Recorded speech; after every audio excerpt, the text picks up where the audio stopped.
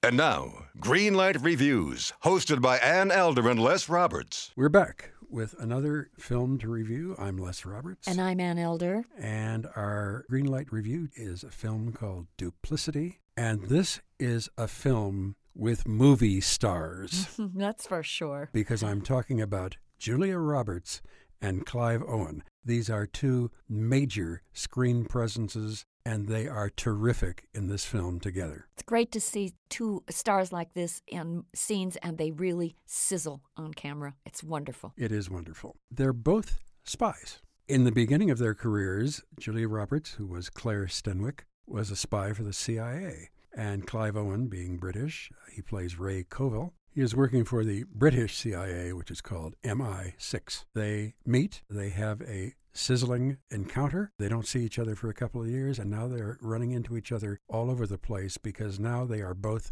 corporate spies. Two major megalopolis companies run by Paul Giamatti and Tom Wilkinson are trying to knock each other out and get a hold of a formula to grow hair. I have to say that Paul Giamatti and Tom Wilkinson also have on-screen chemistry. They certainly do. In fact, they are under the opening credits, and you will laugh yourself silly. You can't read the credits because you're watching these two guys. They run into each other at an airport out on the tarp, right? And they start a fist fight with each other in slow motion. These two out-of-shape, middle-aged men. It is a howl. It's very clever, this whole movie. I think it's a very good script. Tony Gilroy is so talented. I very much loved his movie, Michael Clayton. Oh, yeah. What is so good about this is when they keep reconnecting with each other, they're not sure whether they're in love with each other or they're trying to outwit each other. There is so much duplicity in the film that it really deserves its title. And you don't know until the very end exactly what they are trying to do. But it involves millions and millions and millions of dollars. You know, Les, you bring up something right at the beginning here that I want to talk about for a second because it really is at the crux of my review of this movie. And that is, I liked the movie, but I think what undoes the picture a little bit is that I don't think the stakes are quite high enough in this movie. And by that, I know that they're talking about a product that will prevent baldness from the rest of the world. And I'm all for that, for all those guys out there who are unhappy with their pates. But the truth of the matter is, I don't think that that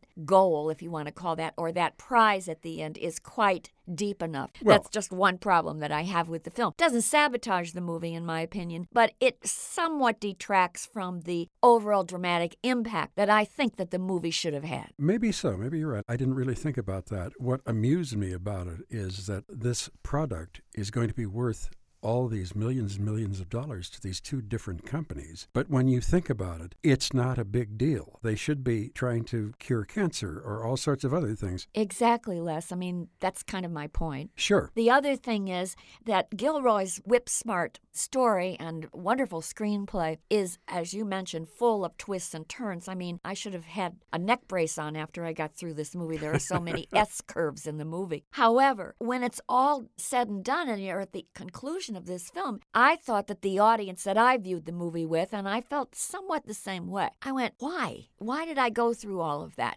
That was an awful lot of work for an audience to go through to try and keep up with the plot. And then in the very end, I was disappointed a bit. I think that when you have two great, sensual and sexy people like Julia Roberts and Clive Owen up on the screen, I felt that the screenplay owed us just a little bit more romance, perhaps at the end. I just felt that maybe Julia Roberts could have teamed up with a less sexy guy and done the same movie. Well, that's true. It was kind of like two pals getting together, with a little bit of kissy face once in a while.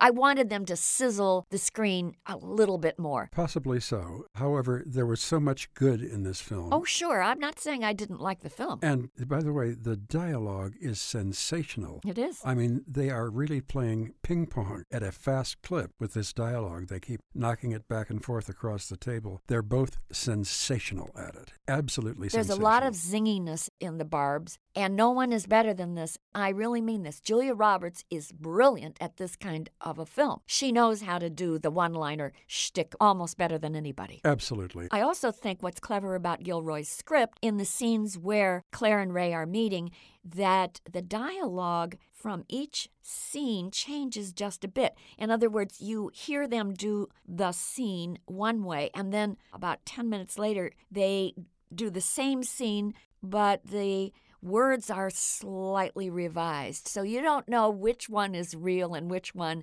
is false. It's very interesting, very clever, the way Gilroy has laid the script out. I think so, too. There were a lot of other interesting actors in this film, but I want to mention one specifically. You have seen her in films for the last 40 years in minor roles. Her name is Kathleen Chalfant. She is a woman now, probably in her 60s. She is presented as a very, very powerful, interesting, driving executive, and she does it so very, very well. I was delighted to see her with such a meaty part. And I think that we have to mention that delightful Carrie Preston, who has a quick scene. She plays a cameo role, basically, in the film as a travel agent who arranges for Clive Owen to get from one city to another without any trouble whatsoever. And he rewards her in his own way.